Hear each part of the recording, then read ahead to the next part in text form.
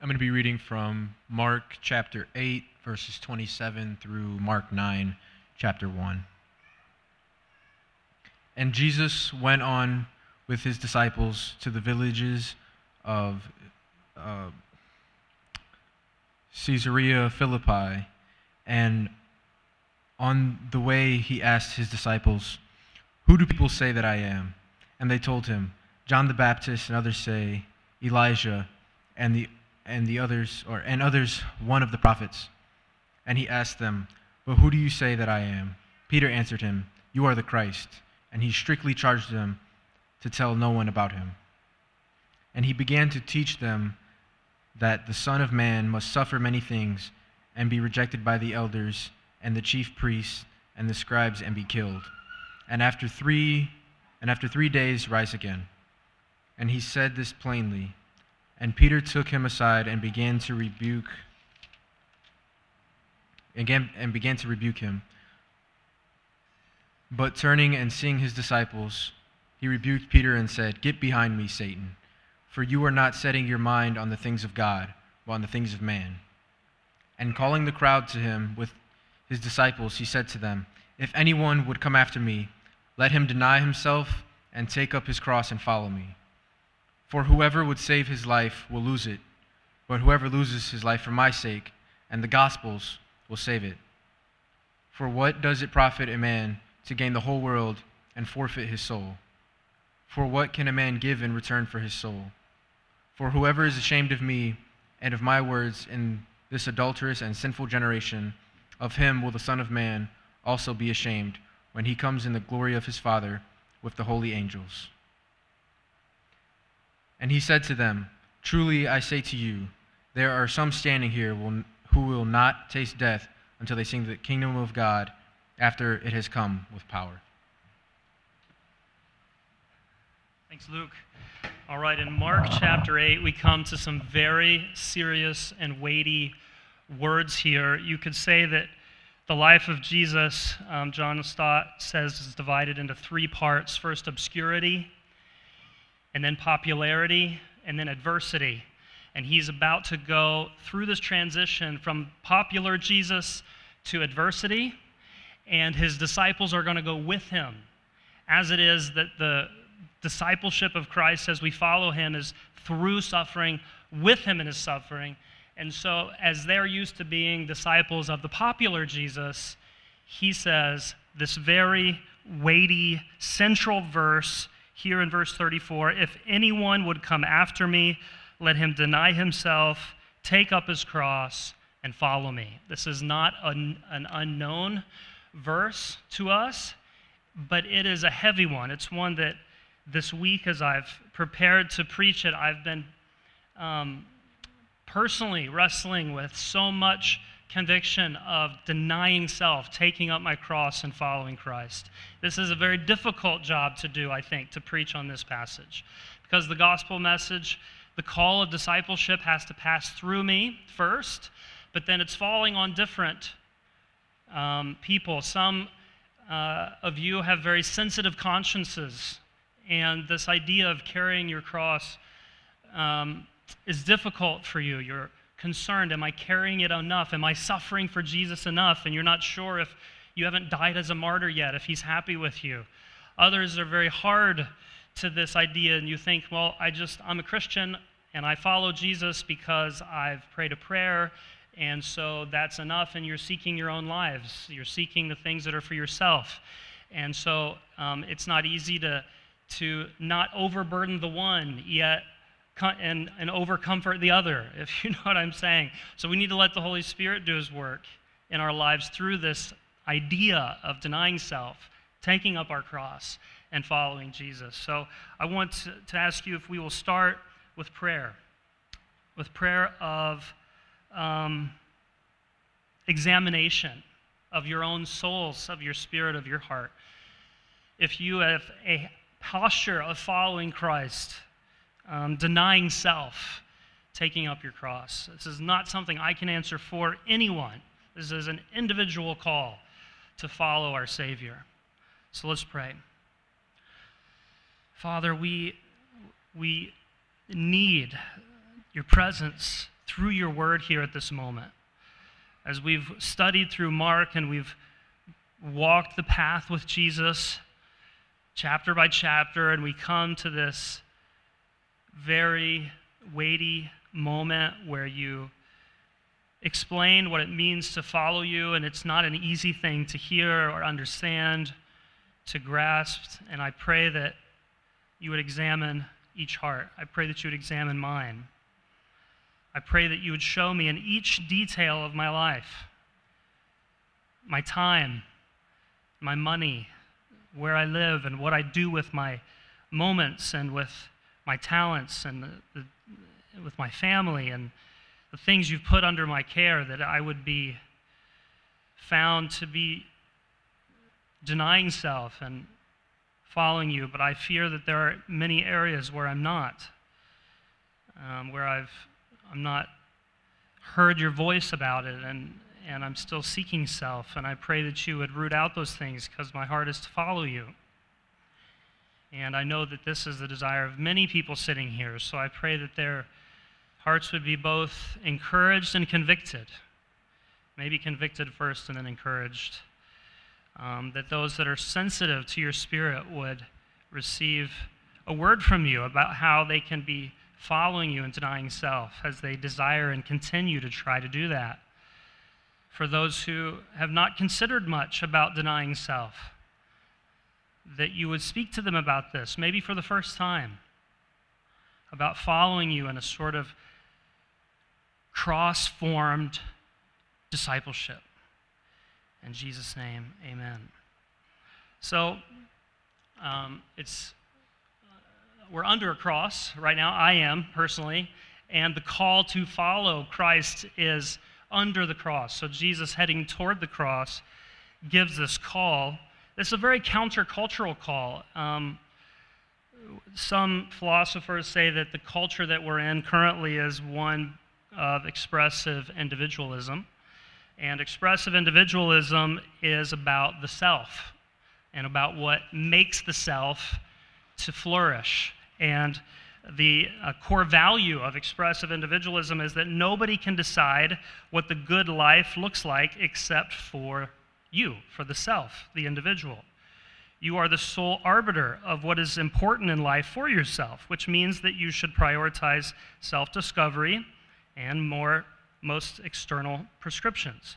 The highest aspiration of the expressive individualist is to live authentically, that is, to be able to live out your self-selected priorities and desires. We see this all over in our culture. If I watch YouTube videos sometimes, prepare for worship as well, and I watch the YouTube videos of that, and I get these ads that come up. And this ad that keeps coming up to me every time this week starts with, the most powerful thing in the world is you. That's what it starts with. Somebody was asking about my algorithms, what it's saying to me, but the strong message, you go to IKEA and it's all about, they have these messages all over the place with about the individual and how that each in their variety are to be expressed and respected. And human flourishing then is defined as living in a community that celebrates all of our uniqueness and differences, and that a community that doesn't evaluate our choices or have an agenda for our lives. So the role of community is to honor and facilitate whatever choices you make for yourself. And the enemy in the individualistic and the expressive individualism is anyone, whether parent or God himself, who would tell you that your desires are wrong, that you are wrong, that your desires are possibly sinful and need to be corrected. So in the middle of this culture, it starts with inward and then goes outward and then upward. So the most important person in the world is the self. And everybody else is evaluated by the self. So if you on the outward are affirming me for who I am, then you are good. And if you don't affirm me for who I am, then you are now the enemy. And God is the same. So it starts inward, then it goes outward, and then upward. Finally, if my God or my version of God does not affirm who I am and what I think and what I feel, then that God is necessarily wrong, and I have to change him to conform to me. Here in this passage, Jesus is telling us that that whole culture that we're in is backwards, that we should start with God and what he says is right and good and true and how we're created. And then we should then look at others, and they should be our priority. And then lastly, ourselves. And so how do we communicate even to ourselves who have been simmering, especially the younger people that are now in high school and college, who have been simmering in this culture? How do we really let this message of Christ's call to discipleship, to follow him, get deep in our lives? It has to be a radical change, and it has to be rooted out, because Christ is calling us to die to that self and to follow him.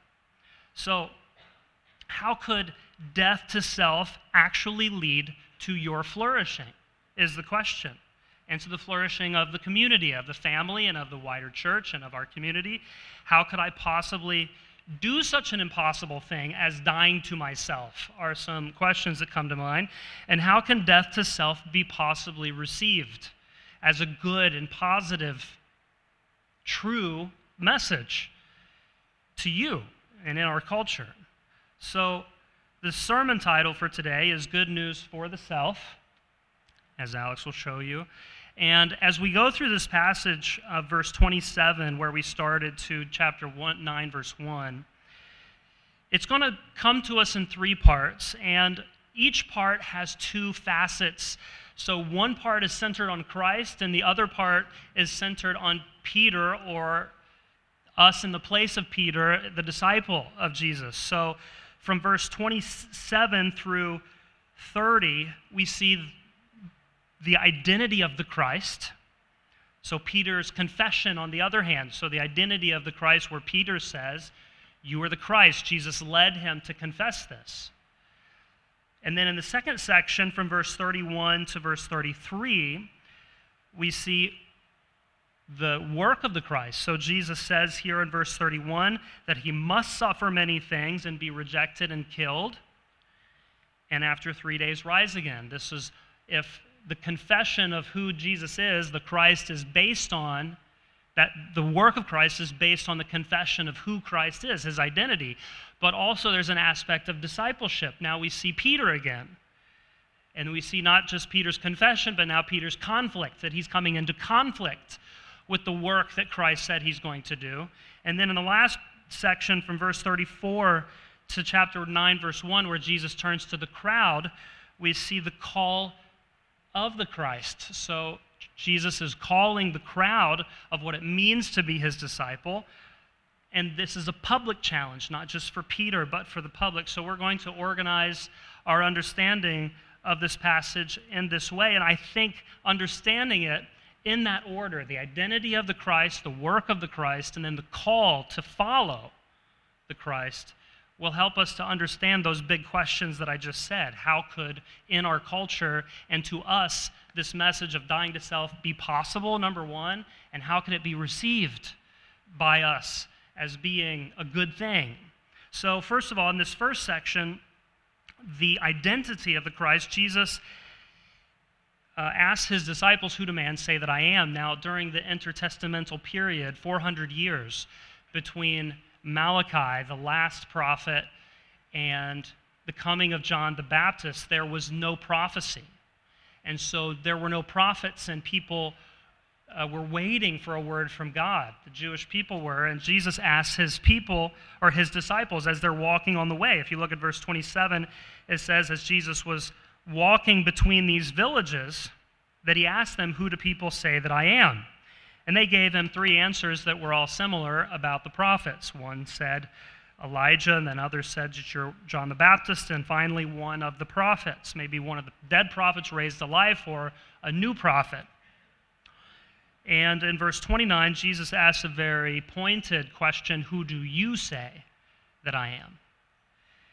There's a few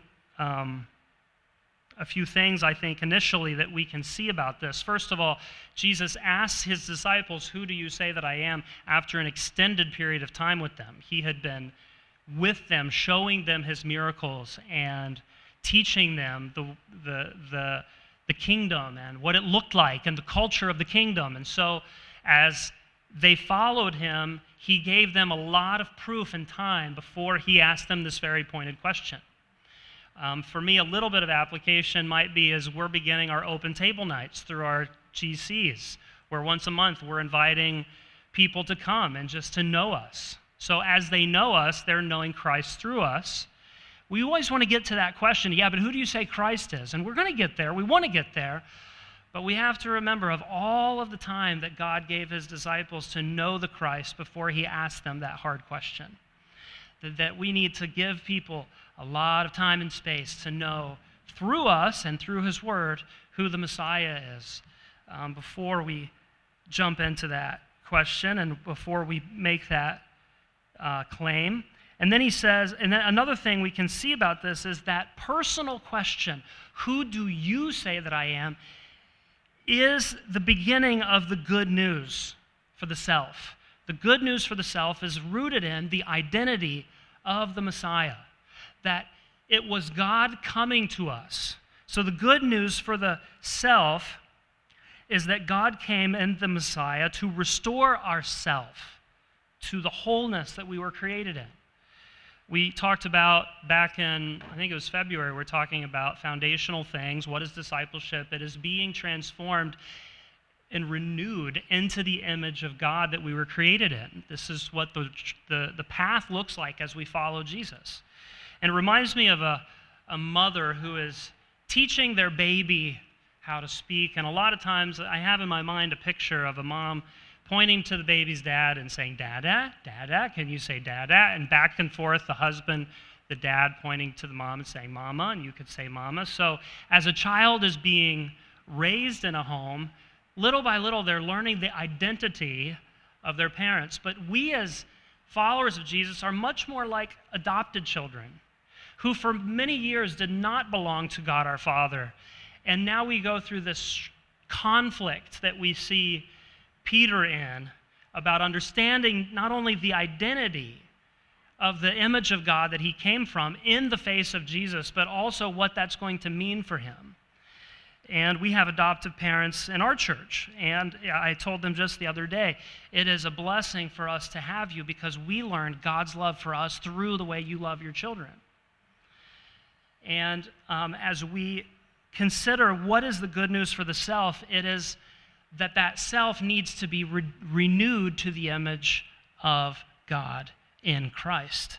And that's where Peter confesses in verse 29, you are the Christ. Now in verse 30, Jesus strictly charged them to tell no one about him. This is sometimes called the messianic secret, that Jesus was intentionally keeping the secret. And the question is, why was he keeping the secret on the way to the cross? And he's about to tell us why in verse 31, because his work had to be accomplished. And if the news was out that he is the long-awaited Messiah, he may not face the cross that he needs to face, that he must face, he says in verse 31. So, as we see the identity of the Christ, we are reminded about how he came to restore us to the identity of God that we once were, but has been corrupted because of sin. We transition then through this messianic secret. He said, don't tell anybody because I must, and then if you have your Bible with you, I'd encourage you to bring your Bible. You might want to underline 4 verbs that are here in verse 31. Suffer, be rejected, be killed, and the 4th one, which Peter evidently missed, was rise again. So these were the 4 verbs of the work of the Messiah, and it brings us into our second section, is the work of the Messiah.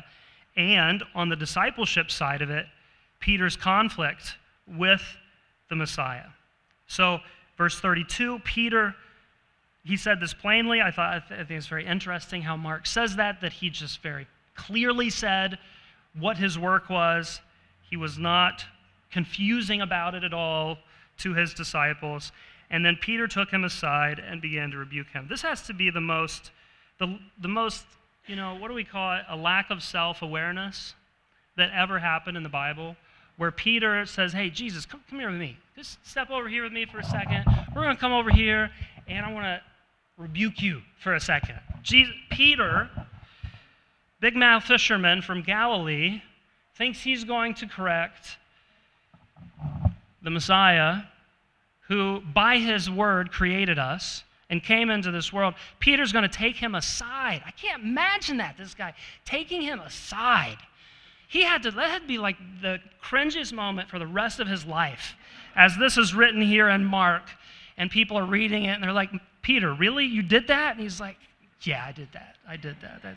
That was me. I did that. So why would he do that? What are you thinking? Few things. Peter knew how this would go for him. I think this is maybe one of the reasons that he rebuked Jesus.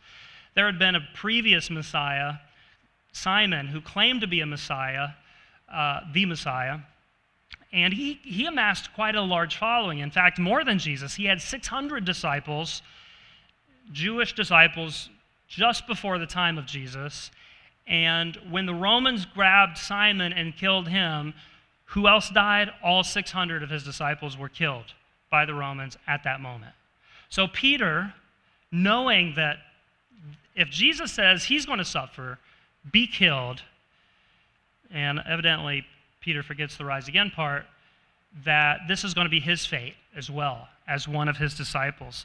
Another reason may be that this was not the path of Jewish nationalism. This was not their message. You know, if you read the Apocrypha, one of the letters in the Apocrypha is the Maccabees, and there's 1st and 2nd Maccabees. These were Jewish revolting, what do you call them, zealots, who wanted to restore the kingdom of David through military means. And so as the Jewish people expected a Messiah, they expected somebody in that sort of vein who would come in a military sort of role, and he would resist Rome, and he would be more powerful than even King David. He would be the son of David, and he would restore this military might and sovereignty that Israel had lost in the captivity. And so he surely was expecting that Jesus would do this. We find that out in Acts chapter 1 when they say, when will you restore the kingdom? So clearly he was waiting for that. Maybe another reason is found in the expectation of what the Messiah would be that was actually rooted in Scripture. So their understanding, or Peter's understanding at least, of the Old Testament Messiah was in Daniel chapter 7, verse 13 and 14. So I'll read it for you. Daniel wrote, I saw in the night visions, and behold, with the clouds of heaven there came one like a son of man. So this is an important phrase, son of man. This was a messianic title. And he came to the Ancient of Days and was presented before him. And to him was given dominion and glory and a kingdom, that all peoples, nations, and languages should serve him. His dominion is an everlasting dominion, which shall not pass away, and his kingdom one that shall not be destroyed. So you can imagine, you're Peter, this is in your mind about what the Messiah will be, and then Jesus says he's going to suffer and be killed. This does not fit at all with what Peter is expecting from this prophecy. So in verse 33, it says here, but turning and seeing his disciples, he rebuked Peter. Now, so Peter made effort to pull Jesus away, just one-on-one, have a little conference meeting, just an aside, keep, just between me and you. Jesus in front of, loud voice in front of all the disciples rebukes Peter. Embarrassing. He's probably like, keep it down, but no, he's not. He's saying it out loud. And he says this in two parts. First, get behind me, Satan. Wow, that's a strong thing to say to a friend. For you are not setting your mind on the things of God, but on the things of man. First of all, why does Jesus call Peter Satan? Well, in a very literal way, this thought of disobedience to the Father, as the Father is leading Jesus to the cross to suffer, was a temptation from Satan. So Satan was using this rebuke from Peter in the similar way that Satan tempted Jesus in the wilderness, is now tempting him again to not obey the Father on the way to the cross. And so this thought is Satan using Peter to tempt disobedience. And he further explains it by saying, so because you are not setting your mind on the things of God, but on the things of man. So what are the things of God and what are the things of man? Things of God, eternal kingdom. Things of man, earthly kingdom. Things of God, all peoples. Things of man, one ethnic people. Things of God, willing to suffer for the promise. Things of man, unwilling to suffer. Things of God, submitted to God's will and obedience. Things of man, pushing for his own will and his own plan. So this is the temptation that Peter was speaking. And it's not just Peter who has that conflict. So the conflict that Peter experiences is between his confession and his call to painful obedience in the path of following Christ. That is to say that I imagine that you, like Peter and me as well, upon confessing Jesus as the Christ and saying that we want to follow, did not realize the cost that was involved in that discipleship. And so this is the fleshing out of discipleship. It's from the joy of discipleship, which is that first moment that you're a Christian, that you've understood your sins are forgiven, that those brothers and sisters around you are rejoicing with you, and they're excited, and then the cost of discipleship, where no longer do you hear the people praising you and excited for you and happy, but now you're realizing there is a great cost to this discipleship. You might miss the Lions game, for example. Is that going on right now? I don't know. Is that over? I don't watch. I'm not a fan. But so Peter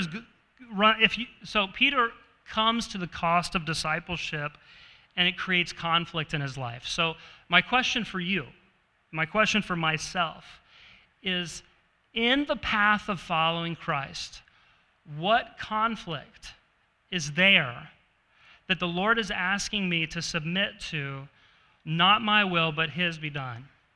There are some things going on right now in this crowd of people. It's each one of your lives. Maybe you feel that your relationship with God is going very well right now, and you are completely obeying him.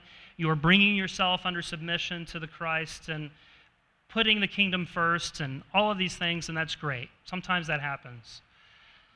However, a lot of times we spend our Christian life in the conflict between the confession and the cost, where we're realizing that Jesus is asking of me something, and this thing is difficult. I don't want to do it. I would rather seek my own will and follow that thing. I kind of liken it to marriage. Your wedding day should be a very happy day. If it's not a happy day, your marriage probably isn't going to last very long. But it should be a very happy day. Some people describe it as the happiest day of their lives. It should be a happy day, guys, right? But then, we say something on the wedding day, right? When you give your vows, you say your vows. You say, in sickness and in health, for richer or for poorer, till death do us part. And it's looking forward to much harder days in the future, right, of that marriage. So you go through the joy of marriage at the beginning, and you enter into the potential for extended illness of a spouse, moral failure that needs forgiveness from that spouse, depression or poverty. And in that relationship, it's called to bear a lot of suffering in order to come out to the other side in joy and happiness. So the discipleship as we follow Jesus is very similar to that. We are called in joy as we receive our sins forgiven, but then there is a moment, there are many moments, I would say, and Paul described it as this when he said, I die daily. That there is sometimes a daily conflict between my desire to not suffer and the call to discipleship to follow Jesus. That leads us directly, I think, into the next passage, that the good news for self will be realized through conflict. Not just through receiving everything I think as being right, But the good news for self will be received and realized through conflict as I follow Christ. The good news about this, though, that we're going to see, that we saw in verse 31, is that Christ goes through this suffering and this conflict before us. That he goes with us and before us. We're going to talk more about that in a second. But the question is, have you pushed your way and come to an end of yourself yet? So, some people take a longer time to get to this than others, to realize that in my flesh is no good thing, and to realize that the things that I want are leading me to my personal suffering.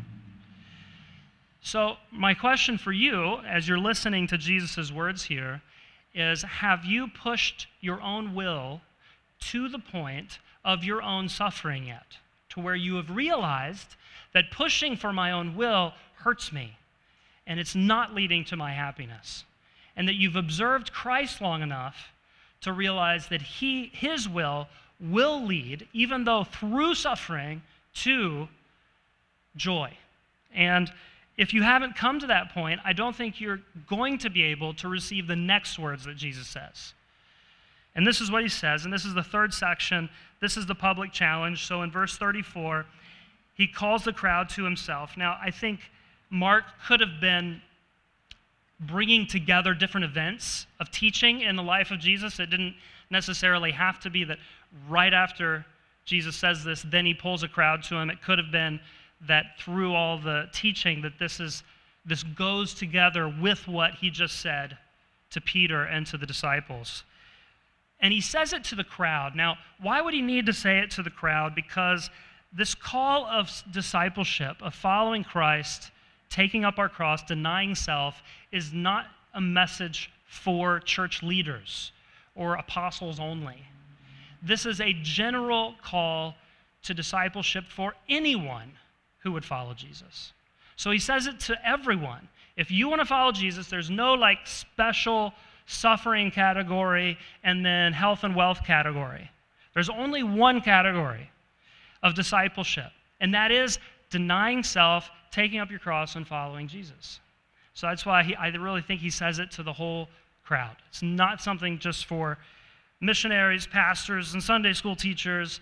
It is for everyone, who he says here in verse 34, if anyone would, these very specific words I almost called the sermon Good News for Anyone Who Would, because it's an open invitation. The only requirement is that you want it. So if you find yourself today saying, yes, I want to follow Christ, then this requirement and this instruction is for you. And if you feel that want, then it's because of God's grace to give you that want. And so as we come here to this anyone would, it should be a joyful thing to say that I want it, and that is good news to me. So good news for the self is that if I desire Christ, he's put it in me. And he says what we need. So verse 34, we come to the key verse of what I think is a key verse for us today as disciples. If anyone would come after me. And then he gives three things. First of all, let him deny himself, let him take up his cross, and follow me. So what do these three things mean? I think the follow me is the most obvious part. They were physically following Jesus. Today we cannot physically follow Jesus, but that might be the most obvious of what it means to follow Jesus. But what does it mean to deny the self and to carry your cross? We had a conversation about that on Friday, so we're going to talk for a second about what it means to deny yourself. This is a negative command, and then a visual illustration, then a positive command. So deny yourself, this is negative. You have to deny something. Carrying your cross is a visual illustration of the negative command, and then the positive command is follow Jesus. He doesn't just give us this negative thing, say don't do this, don't do this, don't do this. He says don't please yourself. By way of illustration, carry your cross. Positively, do follow Jesus. And so what does it mean to deny self? Self is a word in Greek. It's a simple word, auto, that we have for ourselves. It's reflexive. It means the self. There's another word for self used here in verse 35, where it says, for whoever would save his life. You could say, whoever can save his self. It's the word psyche, so who we are. So how do you deny who you are? First of all, could that possibly mean we should deny that we know ourselves? Peter denied Jesus. So if somebody comes to you and if you were, they would think that you were insane if you denied to know yourself. Or does that mean that, there's a very strong sort of reticence among Christians many times towards psychology because we think it focuses on ourselves too much, and sometimes I suppose it can. But does that mean that we should deny the importance of the self?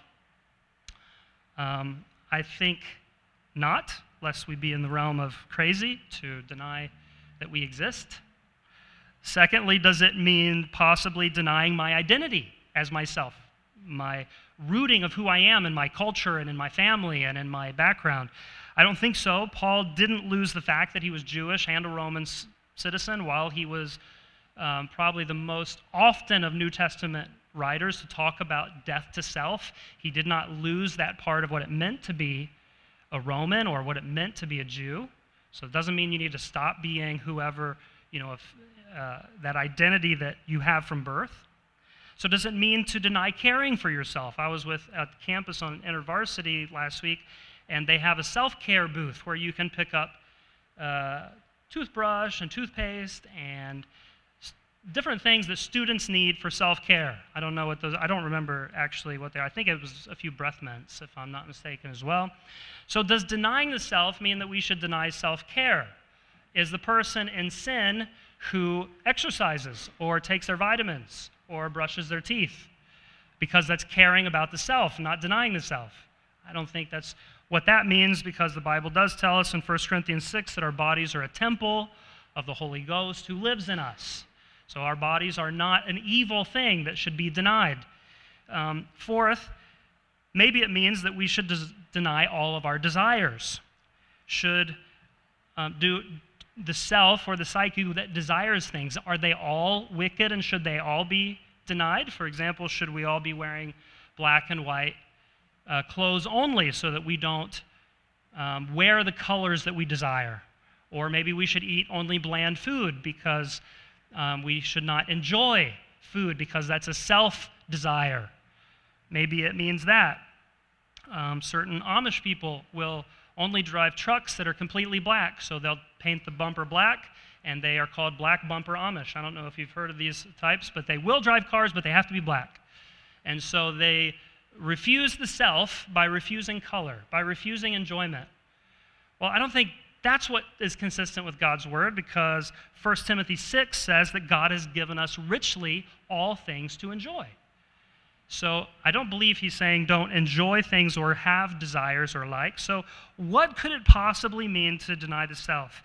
Based on this context and all that we know in the New Testament, I want to give you a simple definition. To deny self means to subordinate the will of the self to the will of the Father. So to deny self means to subordinate the will of the self to the will of the Father. Can you think of someone who said a very short, pithy saying that might help define that? Jesus going to the cross in Gethsemane, the self did not want to go to the cross. That human part of Jesus did not want to suffer. And he says, nevertheless, not my will be done, but thine. This is, I think, the power for the Christian to deny the self, is that our Savior, who perfectly obeyed through suffering, denied the self. So here's what that might mean for you. I want to be married, but I'm not. Nevertheless, not my will, but yours be done, Lord.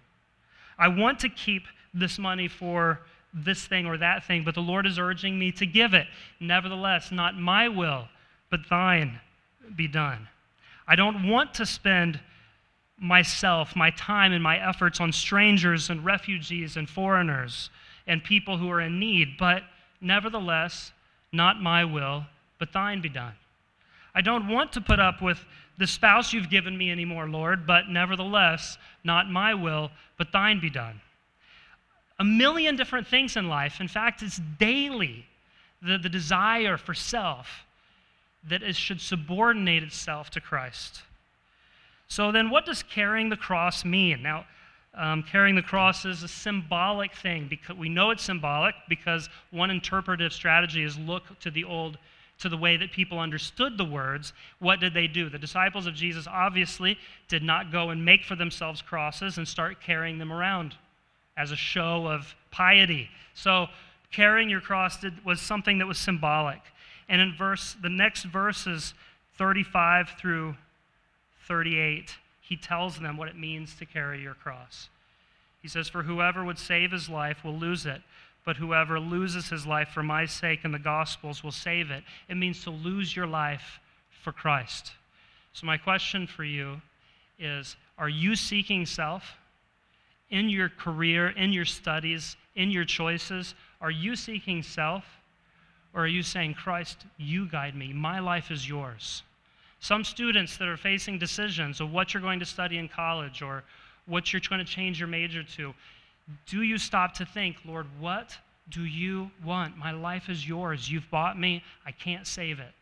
You tell me what you want me to do." Regardless of how much money I'll make or what kind of fame or honor I'll get, Lord, you tell me what to do. He continues and says, "For what does it profit a man to gain the whole world and forfeit his soul?" We heard Aubrey read Psalm 49, where it says a person could not possibly pay for his eternal soul.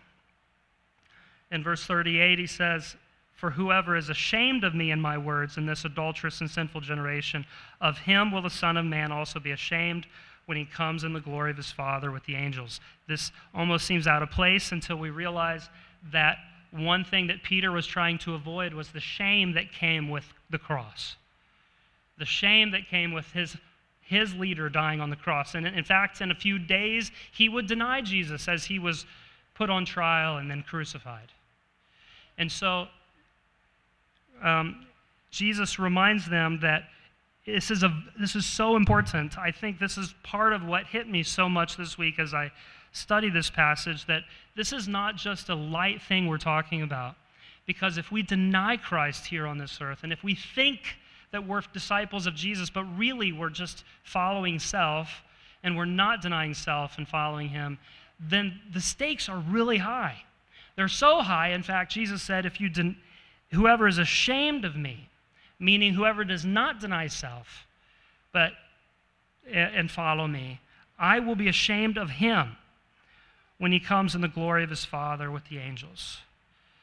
So as a way of conclusion, chapter 9, verse 1 is our conclusion today, because this verse, Jesus says, "Truly, I say to you, there are some standing here," some of them being three of the disciples in particular, Peter, James, and John, "who will not taste death until they see the kingdom of God after it has come with power."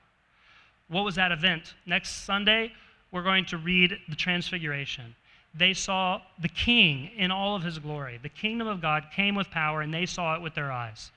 So what could a person possibly need to deny self, take up his cross, and follow Jesus in a generation that we live in that loves the self so much more than God? We would need a clear and fresh vision of the glory of Christ. That's what he graciously gave Peter, James, and John, that started the church in such a powerful way because they saw Jesus glorified. And he told them, we're going to talk about this next week, but he said, "Don't tell anybody until after my resurrection." But they saw his transfigured glory. So possibly we could say, what will help us to live up to this idea of denying self, taking our cross today and following Jesus? We need a fresh and a real vision of the glory of our Savior. One of my favorite ways to understand what God did, what it's like to follow Jesus, is if you take a needle and you attach it to thread, the needle goes through the cloth, and as the needle travels through, the thread follows it and is attached to it. So if you imagine Christ going through suffering and he comes out on the other side to glory, if Peter could have only understood when Jesus said, "I must suffer, I must be killed, but I will rise again," that he knows that he's connected with the Savior. What that means for him is eternal glory. Paul says this in Romans 8, that if we suffer with him, we shall surely reign with him. So as you're facing this day today and the decisions you have to make with your life, if you're like those anyone would, if you are one of those who would follow Jesus, and all that you know he is asking you to do, I wonder if you would pray today for a fresh vision of the glory of your Savior. Because this world fights against that. It doesn't want you to see Christ for who he is. It doesn't want him to be high and lifted up, not in this church and not in your life. And in a little bit, we're going to vote on a new elder and a new deacon in our church. That's a number of things we're going to do. And as a way of expressing why we do that, these are men, and I've watched them over the last few weeks pray and think about it with their wives who have thought, I would probably rather do different things with my time. But the Lord is calling me, and there's a cost to it, and I want to follow him. And it's not just those leadership positions in the church. There's all service for Christ that we do on campus, here in the church, in our neighborhood. What is it today that God is calling you to do? You need a fresh vision of the resurrected Christ for it. Let's pray. Father, we thank you for your goodness to us. We thank you that you gave and you give such confidence in the resurrection power of Jesus to take us through suffering to glory. Father, my desire is that my life would be pleasing, that I would deny self. It's very difficult in such a materialistic world to know if I am. So I pray that you would speak to each of us afresh and tell us, what are we doing with our time, with our money, with our days, with our moments, with our relationships? Are we denying self, taking up our cross, and following you? In Jesus' name.